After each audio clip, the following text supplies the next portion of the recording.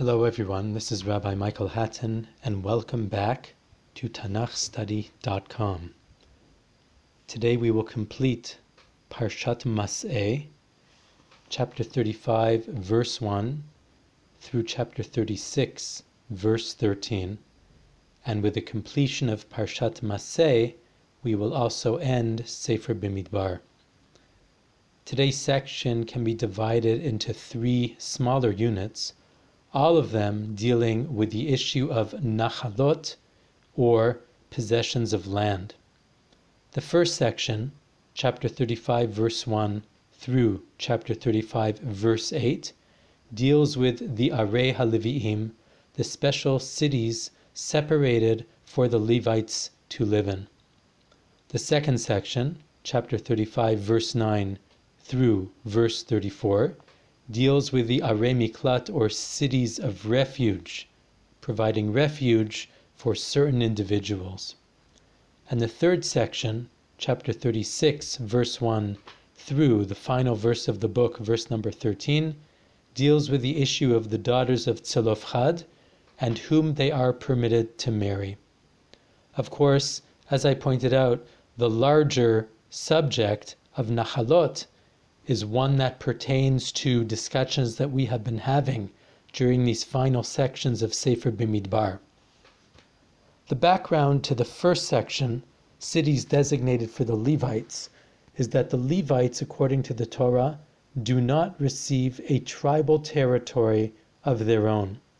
As we have seen, the land has been allotted according to tribe, but the tribe of Levi is not included in the allotment. In Parshat Korach, chapter 18, verse 20 of Sefer Bimidbar, in the aftermath of Korach's rebellion, when the privileges assigned to the Kohanim and the Levi'im are formalized and spelled out, God says to Aharon explicitly, Ba'artzam lo tinchal, v'chelek lo yihiyeh lecha b'tocham. You will not possess in the land of the people of Israel. You will not have a share in their midst. Ani chelkecha v'nachalatecha b'toch b'nei Yisrael. I am your portion and your possession, says God, in the midst of the people of Israel. Of course, in ancient times, priests amassed power through land acquisition. And this, of course, is one of the reasons why the Torah does not allow the Levi'im to have a tribal territory. Recall, for instance, in Sefer Breshit, when Yosef is in the employ of the king of Egypt as the viceroy, he is able to amass land for the Pharaoh as the famine rages, with the exclusion of the land belonging to Pharaoh's priests. Chapter 47, verse 22 of Genesis states, Rak admat hakohanim lo kana. However, the land of the priests he could not purchase. It was a statute of the priests from Pharaoh that they would have their land, and therefore they did not sell it. So the implication from that is, in typical societies in ancient times, priests acquired power through the acquisition of land, and one of the things that the Torah wants to do is to limit the power of the Kohanim, the theory being that the more power, the more corruption, and as a result of that, the Levi'im do not have a tribal territory of their own. At the same time, the Torah wants to emphasize that the Levi'im and the Kohanim have to be devoted to their real mission. If they were agriculturalists and farmers, that would take up the majority of their time. But being denied land acquisition as a tribe, effectively they live off of the handouts of the people of Israel, but that allows them to devote themselves to their true mission. In Devarim chapter 33, when Moshe blesses the Levites, among other things, he has the following to say, Yoro mishpatecha liYaakov v'toratecha liYisrael. They will teach your statutes to Yaakov and your instructions to Yisrael. They will put incense on your altar and whole burnt offerings as well. So effectively, in Moshe's blessing to the Levites and the Kohanim, he makes it clear that their true mission is to serve as guides and instructors of the people of Israel in order to have the time to devote to that august task. They are therefore denied land acquisition, and that explains why it is that they need special cities associated with them. The Rambam at the very end of Sefer Ziraim picks up on this theme and essentially develops it further, saying that this is true of the Levites, and in fact any teacher of Israel should be prepared to live a life of deprivation to some degree so that they can be devoted to the much more important task of providing instruction and guidance to the people. Therefore, the cities of the Levites are effectively scattered among the other tribes. There are 42 cities which are allotted to them, as well as the 6 cities of refuge, bringing us up to a total of 48. Effectively, each tribe assigns 4 cities from its territory, on average, for the dwelling of the Leviim and the Kohanim. In Joshua chapter 21, these cities are spelled out, and the tribes, of course, that provide the cities as well. We begin by reading chapter 35, verse 1. Vayidaber Adonai el Moshe ba'arvot Moav al Yarden Yerecho lemor. God spoke to Moshe at the plains of Moab on the river Jordan against Jericho, saying, Tzavet b'nei Yisrael v'natnu la'leviyim minachalat achuzatam arim lashavet umigrash le'arim svivotehem titnu la'leviyim. Command the people of Israel so that they give to the Levites from their possession cities in which to dwell, and an open space around those cities will be given to the Leviim as well. The word migrash here, which is typically understood to be an open space, Rashi explains, revach makom, it is a open space outside of the city, which is intended to beautify the city. Ein rasha'in livnot sham bayit. It is not permitted to build houses in that area. It's not permitted to plant a vineyard. It is not permitted to sow a field. Effectively, the root of the word migrash is garash, which is to drive out, as if to say this area around the city is to be devoid of any other things, whether they are fields or vineyards or houses, and left completely wide open. In modern environmental terms, we would, of course, refer to this condition as a green lung, as it were, an area which is forbidden to develop. So now the Torah is saying we must provide the Leviim with cities to dwell, and each one of those Levitical cities also is to have an area around it, a migrash, which is also for the use of the Leviim.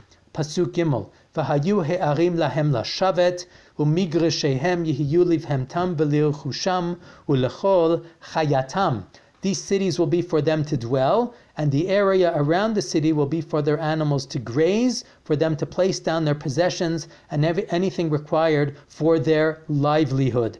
Verse number 4, U'migreshe he'arim asher titnu lalviyim, mikir ha'ir v'chutza, elef amma saviv. The area around the city which is to be given to the Levites in addition to the city, from the wall of the city outwards, will be 1,000 cubits in measure round about, with a cubit being something on the order of 18 to 24 inches.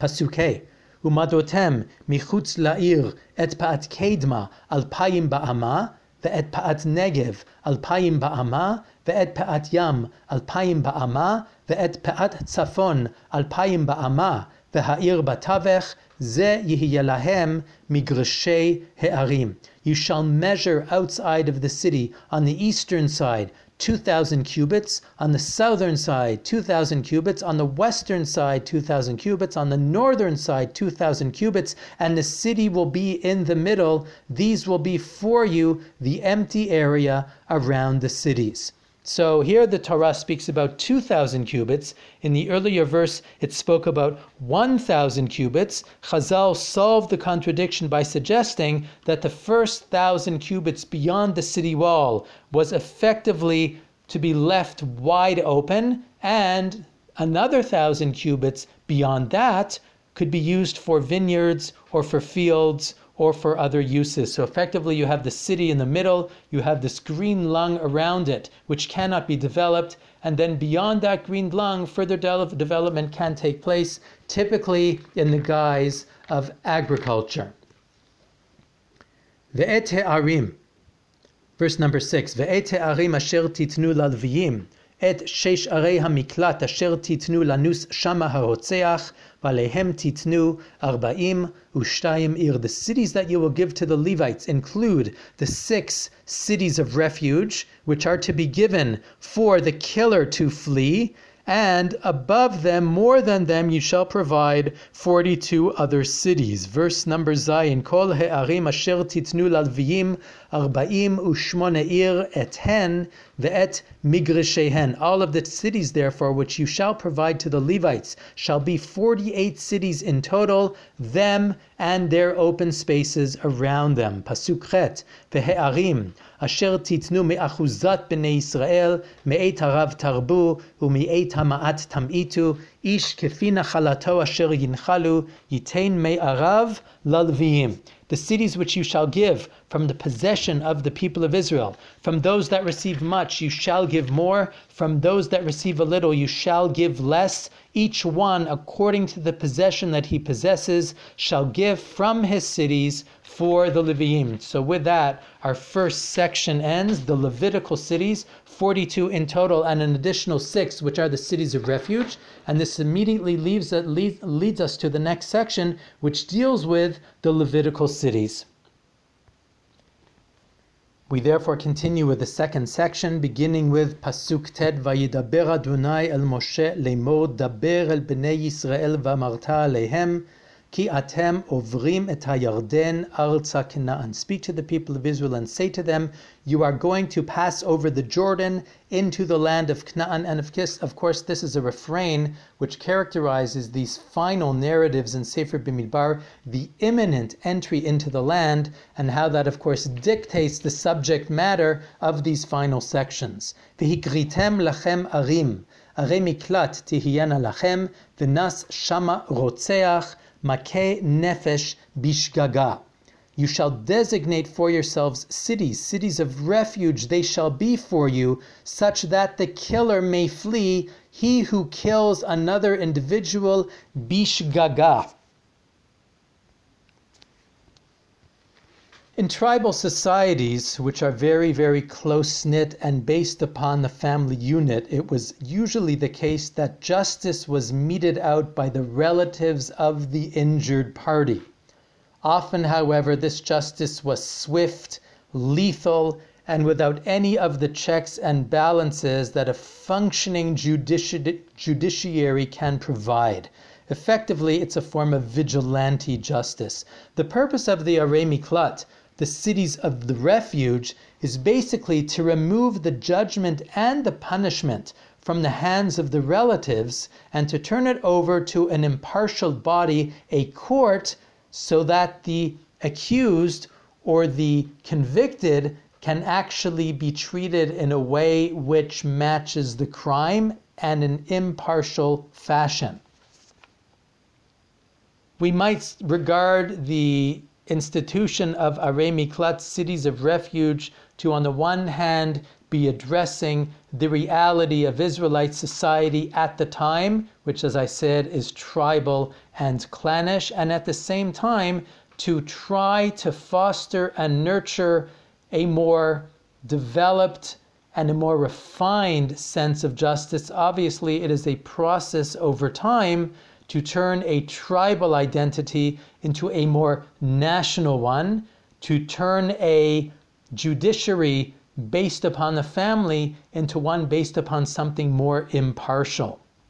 And as a result of that, various rules are introduced in our section, namely, who may be punished, by whom they may be punished, and what punishment can actually be expected and exacted. In Parshat Mishpatim, chapter 21, verse 13 of Sefer Shmot, we have a very concise introduction to the subject of the cities of refuge. In that connection, the Torah says, one who strikes his fellow and kills him shall be put to death. Va'asher lo tzada, but he who did not ambush his fellow, and God brought it about such that he killed him unintentionally, I will designate for you a place to which you can flee. So this one verse in Parshat Mishpatim is effectively expanded into our section now, into Parshat Bamidbar, where we talk about the details associated with the cities of refuge. And the very first thing to recognize is that refuge and cities of refuge really only apply, as verse number 11 indicated, to one who is makeh nefesh bishgaga, one who kills unintentionally. The other term, which stands in contrast to shigaga, is mezid, or unintentional.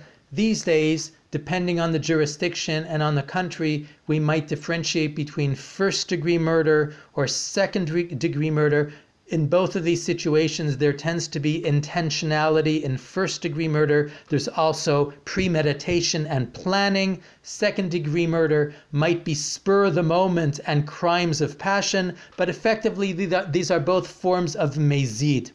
In our situation, we're not talking about one who kills another person intentionally with forethought and planning, but actually one who kills unintentionally without having planned it at all.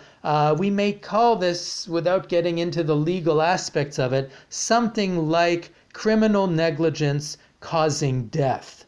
So effectively, the Torah says, in a situation where someone caused the death of another human being through criminal negligence, the tendency of the family of the victim would be to avenge that death by killing the killer, in spite of the fact that he didn't do it intentionally and it wasn't an act of murder. And therefore the Torah now designates cities of refuge to which he may flee from the wrath of the family. Verse number 12.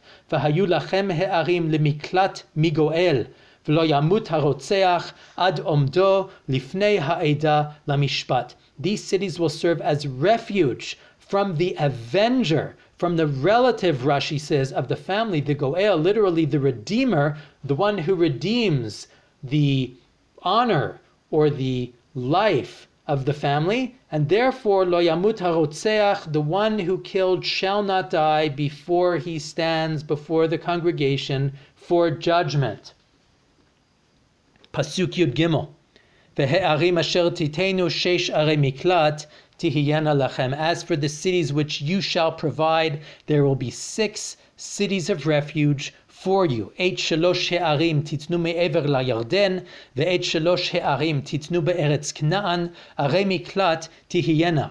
You shall provide 3 cities on the other side of the Jordan, which is to say the eastern side, and 3 cities in the land of Canaan. They shall be cities of refuge. Of course, this seems somewhat imbalanced. On the eastern side of the Ardennes, there are only 2.5 tribes. On the western side of the Ardennes, there are 10. Why should we require 3 cities of refuge on the eastern side? The rabbis explain that the eastern lands where the 2.5 tribes lived were effectively frontier lands. They were less governed by the rule of law, and therefore people tended to take liberties with their behavior. Death through criminal negligence was more common, and therefore it was necessary for there to be 3 cities on east of the Ardennes, just as there were 3 cities west of the Ardennes.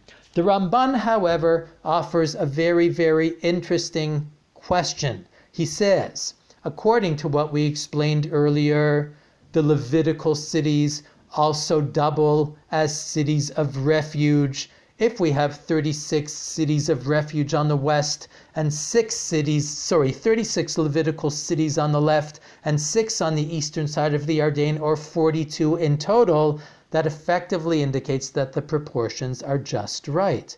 Therefore, the Ramban concludes, in contrast to the prevailing tradition in the Talmud, that the cities of the Levites were in fact not cities of refuge, and therefore we have returned to our initial question, so why do we have 3 on the east and 3 on the west when there was in fact more people on the west than there was on the east? Nevertheless, the Ramban does suggest that the Levitical cities are not cities of refuge. This is not, however, the prevailing view or the view which is expressed in the Talmud.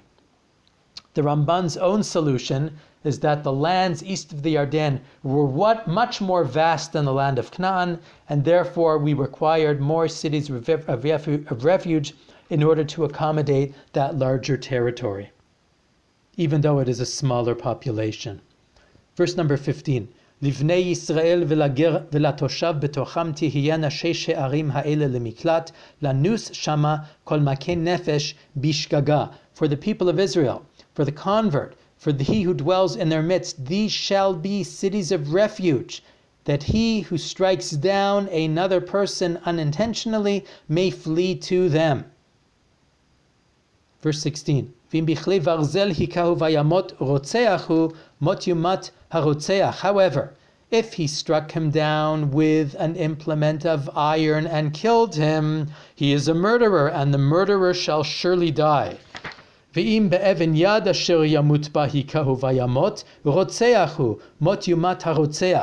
it is a stone that he holds in his hand by which he struck him down and killed him intentionally, then he is a murderer. The murderer will surely die. Or if it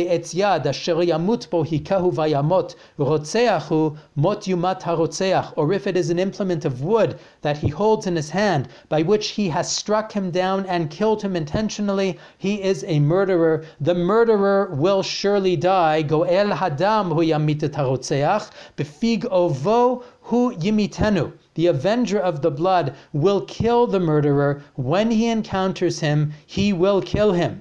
If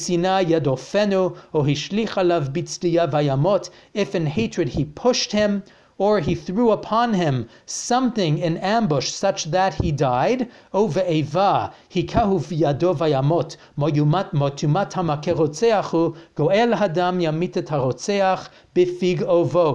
in hatred he struck him with his fist and he killed him, he is a killer. Mot yumat, and he who killed is a murderer. The avenger of the blood will kill the murderer when he encounters him. So the Torah basically distinguishes very sharply between the horeg b'mezid and the horeg b'shogeg, the one who kills intentionally, who is a murderer, and the one who kills unintentionally.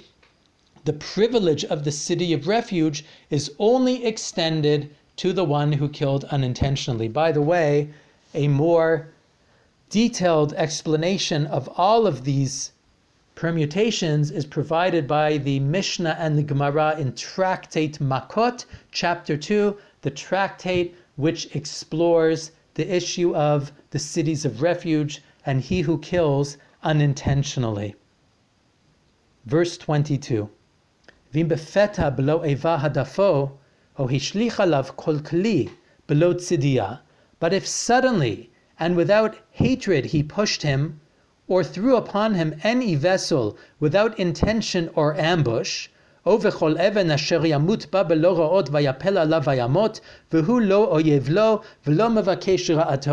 stone that kills, but he did not see him, and he threw it upon him and he died, he was not an enemy to him and did not seek his harm. In that situation, it is effectively an unintentional act of killing. The Gemara learns from this, by the way, casting a stone upon someone, literally throwing it down upon him, an important distinction. Hahoreg derech yirida gole, derech aliyah eino gole. One who kills unintentionally in lowering something will flee to the city of refuge and remain there. The one who kills by raising something will not. So for instance, in the following scenario, let's say somebody is standing on a ladder, they are raising up a heavy pail from the top of the ladder, and as they raise up the pail, the rope snaps, the pail drops, and kills someone. That's not considered criminal negligence causing death. That's considered completely accidental. On the other hand, if one is lowering the pail, and in the course of lowering the pail, the rope snaps, the pail drops, and kills someone, that would be unintentional or horeg b'shogeg. The difference being that if I am in the act of lowering an object rather than raising it, I have to be more vigilant that in fact there's nobody underneath. I have to be extra careful. And if I unintentionally cause someone's demise through the act of lowering, then that's called horeg bishogeg. Pasuk Kaf Dalid, V'shaftu ha'eda ben hamakeh uven goel hadam al hamishpatim ha'ele. The congregation will judge between the one who killed and between the avenger of the blood according to these laws. V'hitzilu ha'eda et harotzeach miyad goel hadam. V'heshivu oto ha'eda el ir miklato asher nashama v'yashav bah Admot HaKohen HaGadol Asher Mashach Oto B'Shemen HaKodesh. The congregation will save the killer from the hands of the avenger of the blood, and they will cause him to return to the city of refuge to which he had fled, and he will dwell in that city until the death of the high priest who has been anointed with the holy oil. The protocol, therefore, is one who kills unintentionally immediately flees to a city of refuge. There he is provided refuge. He will be subsequently judged, and the case will be thoroughly investigated at the place where the crime took place.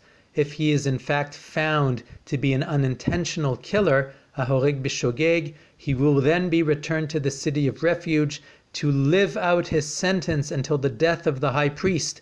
If, on the other hand, it is discovered that he has murdered intentionally, he will be given over to the avenger of the blood to mete out justice. Interestingly enough, the Torah connects the term that the killer must remain in the city of refuge to the death of the high priest, and in Chazal and the Rishonim, various reasons are offered as to why it should be connected to the death of the high priest. Rashi offers a midrashic insight. The high priest is tasked with introducing God's presence to the people of Israel. The one who kills causes God's presence to dissipate, and therefore it would be entirely inappropriate for the killer who caused God's presence to dissipate to return to his home before the death of the high priest, because the high priest is the one who introduces God's presence to the world. Alternatively, says Rashi, based on the Gemara in Masechet Makot, it was the task of the high priest to pray, to intercede, and through his prayer to ensure that tragedies of these sorts do not take place, which is another way of saying, on some level, the Kohen Gadol bears some of the responsibility for what took place, and therefore it is his death which will condition the return of the killer to his former residence, but not before that takes place. Some of the other commentaries suggest that effectively God, as it were, determines for each killer when is the right time for them to return, how lengthy their sentence must be, and so therefore the Kohen Gadol dies at a particular moment in time. For some people incarcerated in the city of refuge, it will just be a short period between the time that the crime took place and the time that the high priest died, and they return home. And for others, it will be a much longer time. And ultimately, it is, as it were, God who decides the outcome, who remains in the city of refuge for a short time, who remains in the city of refuge for a long time. Says the Sforno, tying it to the death of the high priest is a way of suggesting it is in the hands of God, because only God knows, only God can determine the degrees of responsibility associated with unintentional killing, and therefore each one, as it were, gets the right sentence which is appropriate for their particular crime. Verse number 26, V'im yatzo yetzei harotzeach et gvul ir miklato asher yanu shama. If the killer goes forth from the borders of the city of refuge to which he had fled, umatza oto goel hadam michutz ligvul ir miklato, v'ratzach goel adam et harotzeach, ein lo dam. If the avenger of the blood finds him outside of the borders of the city of refuge, and the avenger of the blood kills the killer, he is not held accountable. So effectively, the Horeg B'Shogeg, who leaves the city of refuge before the death of the high priest, does so at his own risk. Ki ve'ir miklato yeshev ad mot hakohen hagadol, va'acharei mot hakohen hagadol yashuv harotzeach el eretz achuzato. In the city of refuge he will dwell until the death of the high priest, and after the death of the high priest, the killer will return to the land of his possession. Pasuk Kaftet. V'hayu eila lachem lichukat mishpat lidorotechem bechol moshvotechem. These will be for you an eternal statute for all generations wherever you dwell. Verse number 30. Kol makei nefesh lefi edim yirtzach et harotzeach ve'ed echad lo ya'aneh v'nefesh lamut. Whoever kills another person will be put to death as a murderer only by the word of two witnesses. One witness may not testify against another person to bring about his demise. You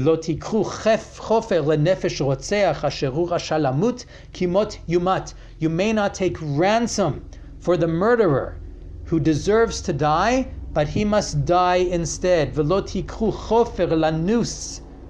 miklato lashuv lashevet ba'aretz admot hakohen. You may not take ransom so that he who fled to the city of refuge may return before the death of the priest. So effectively, the Torah spells out three important details associated with these laws. Number one, intentional murder may only be determined by two eyewitnesses who have warned the murderer before the act takes place. Only then can capital punishment be carried out. Number two, one may not take ransom for either the intentional murderer, he cannot pay his way out of capital punishment, nor for the Horeg B'Shogeg, one who killed through criminal negligence and must be exiled to the city of refuge. He must actually fulfill his sentence and may not pay ransom in order to remain in his own city. Verse number 33 and 34 complete the section. V'lo tachanifu et haaretz asher atem ba, ki hadam hu yachanif et haaretz v'laaretz lo yichupar ladam asher shupach ba ki im bedam shofcho. You shall not pollute the land in which you are, because spilling blood will pollute the land, and the land will not be atoned for the blood that was spilled in its midst, except by spilling the blood of the one who spilled it. Verse number 34, V'lo tetameh ta'aretz asher atem yoshvim ba, asher ani shochen betocha, ki ani Adonai shochen betoch b'nei Yisrael. You shall not defile the land in which you dwell, because I dwell in it, because I am God who dwells in the midst of the people of Israel. And indicated in these verses is something profound about the inherent sanctity of the land of Israel, which is a direct function of God's dwelling in that place, so to speak, and therefore any act of injustice pollutes the land and causes God's presence, God's Shekhinah, to dissipate from that location. A couple of important parallels to our section, one that pertains to all of humanity from the Noachide laws in Parshat Noach, Parshat Sefer Bereshit, chapter 8, verse number 5, indicates, and verse number 6 especially, that he who kills another human being forfeits their own life. The language is very reminiscent of our verses here. Shofech dam ha'adam, ba'adam damo yishafech, ki b'tzelem Elohim asa et ha'adam. One who spills the blood of another human being, by human beings his blood will be spilled, because God made human beings in his own image. The second section, which pertains to our discussion, is chapter 19 of Sefer Devarim, which we will not explore, but just be aware that it also deals with the issue of murder and the issue of criminal negligence causing death, the issue of the cities of refuge, 3 cities to the east, 3 cities to the west, and the provision of additional cities should the borders expand as a function of the people of Israel possessing the land successfully. One last thing is, of course, the references in Sefer Yehoshua. Sefer Yehoshua, much like Sefer Bimidbar, ends with the discussion of Levitical cities and cities of refuge, except in the reverse order. In Sefer Yehoshua, it's first cities of refuge and then the Levitical cities. And this material is in chapter 20 and chapter 21 of Sefer Yehoshua, but very much it parallels our discussion here. The final section of Sefer Bimidbar, the daughters of Tzelofchad and their marriage, begins with chapter 36, verse number 1. ויקרבו ראשי האבות למשפחת בני גלעד בן מכיר בן מנשה ממשפחות בני יוסף וידברו לפני משה ולפני הנשיאים ראשי אבות לבני ישראל. The heads of the clans of the families of Gilad, son of Machir, son of Menashe, from the families of Yosef, approached, and they spoke to Moshe and the elders, the heads of the clans of the people of Israel. Verse number 2. Vayomeru et Adoni tziva Adonai latet et haaretz benachala begoral livnei Yisrael, va'Adoni tzuvav Adonai latet et nachalat Tzelofchad achinu livnotav. And they said, our master was commanded by God to give the land in possession according to Lot to the people of Israel, and our master was commanded by God to give the possession of Tzelofchad, our brother, to his daughters. V'hayu le'echad mibnei shivtei v'nei Yisrael lenashim, v'nigra'a nachalatan minachalat avotenu v'nosaf al nachalat hamate asher tihiyena lahem, u'migoral nachalatenu yigareya. If they should become married to one of the other tribes of the people of Israel, then their possession will be subtracted from the possession of our ancestors, and it will be added to the possession of the tribe that they will become part of, and the possession of our particular land will be rendered deficient. ואם יהיה היובל לבני ישראל, ונוספה נחלתן על נחלת המטה אשר תהיינה להם, ומנחלת מטה אבותינו ייגרע נחלתן. And when the Jubilee occurs for the people of Israel, their possession will be added onto the tribe that they become part of, and as for the tribe of our ancestors, it will become diminished. Effectively, what the elders of Menashe are worried about is if the daughters of Tzelofchad marry members of another tribe and they have children, and effectively the children will one day inherit the parents, but inheritance follows the patrilineal line. The sons will inherit before the daughters. The land will therefore become associated with the tribe that they marry into and will be therefore lost from their own tribe. We should note that in the Torah, tribal affiliation is always patrilineal, such that, for instance, a Kohen is a Kohen because their father was a Kohen, a Levi is a Levi because their father was a Levi, and so too for all the other tribes. National and religious affiliation, on the other hand, is matrilineal in our tradition. The rabbis learned this from a particular verse in Sefer Devarim, but quite simply it can be pointed out from the very beginning of our story. Between Sarah and Hagar, the two wives of Abraham, Abraham is the progenitor of Yishmael and the progenitor of Yitzchak, but it's through Yitzchak that the line continues, because the line, insofar as Jewish identity is concerned, is determined by the mother. And Hagar is not the mother that will create the chosen people, it's only Sarah. So matrilineal descent determines national religious affiliation, patrilineal descent determines tribal affiliation. Bnei Menashe are concerned the daughters of Tzelofchad will marry outside of the tribe, and therefore even though they possess land from their father Tzelofchad, it will be subsequently lost to the tribe of Menashe when their own children inherit according to the patrilineal line. Pasuk Hey, Vayitzav Moshe et bnei Yisrael al pi Adonai leimor kein mateh vnei Yosef dovarim.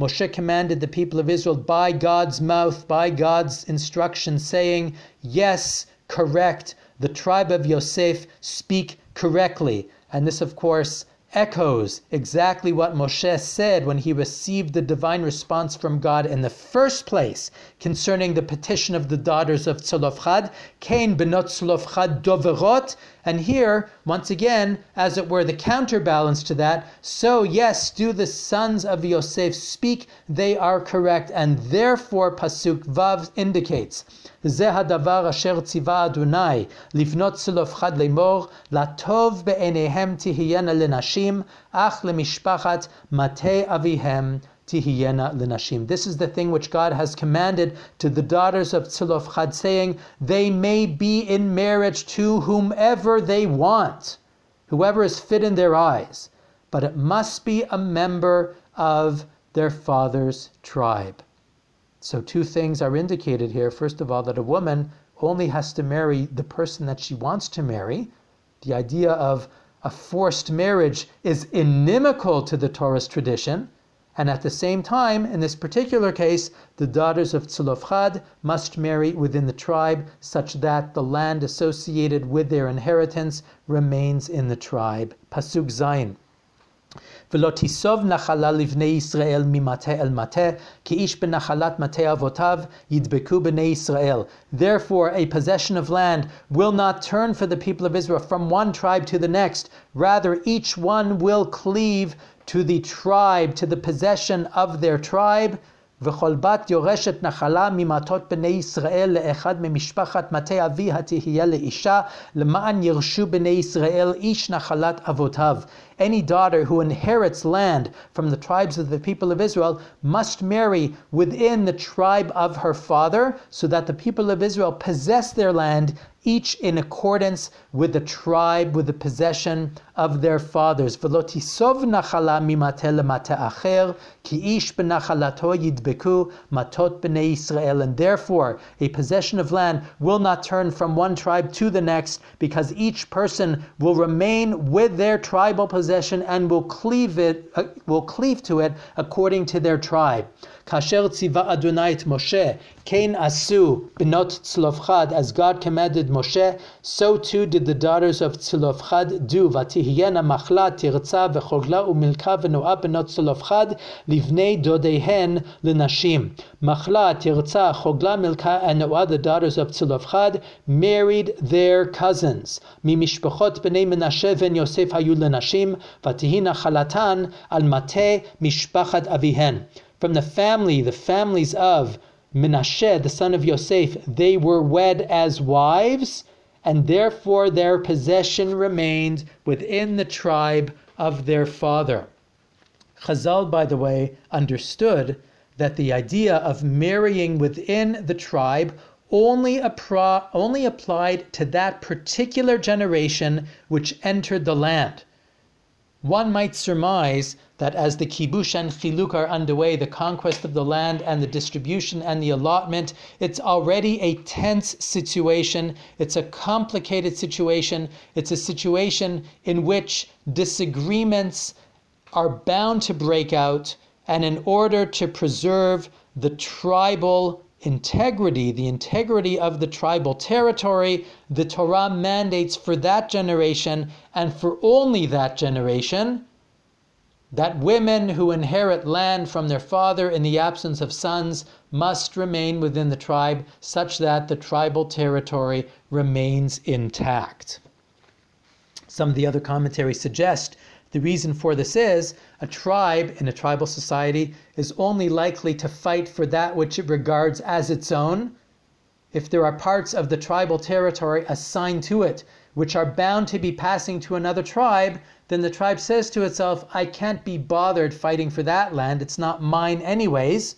And in order to obviate that outcome, the Torah therefore mandates for the generation that enters the land, conquers it, and possesses it, that those that marry, those that inherit land, those daughters that inherit land, must in fact marry within their tribe. The final verse of Sefer Bimidbar, Ela hamitzvot v'hamishpatim asher tziva Adonai b'yad Moshe el bnei Yisrael ba'arvot Moav al Yarden Yericho. These are the commandments and the statutes which God commanded in the hand of Moshe to the people of Israel at the plains of Moav, on the river Yarden, across from Yericho. Chazak, Chazak, Venit Chazak. I will conclude with the Ramban's concluding remarks, which I am translating into English. He says the following: the book of Numbers and the tribal flags is now completed. To God, the Lord of hosts, is due praise and gratitude in the hundreds and the thousands and the tens of thousands, just as he wrought great and awesome deeds for our ancestors. May he speedily bring us redemption, rebuild the temple, and reinstate the Davidic kingship. May we merit to see it. May he guard us from error, and may he reveal his Torah's wonders to us. Amen. Ken Yehi Ratzon. Tam v'nishlam. It is completed.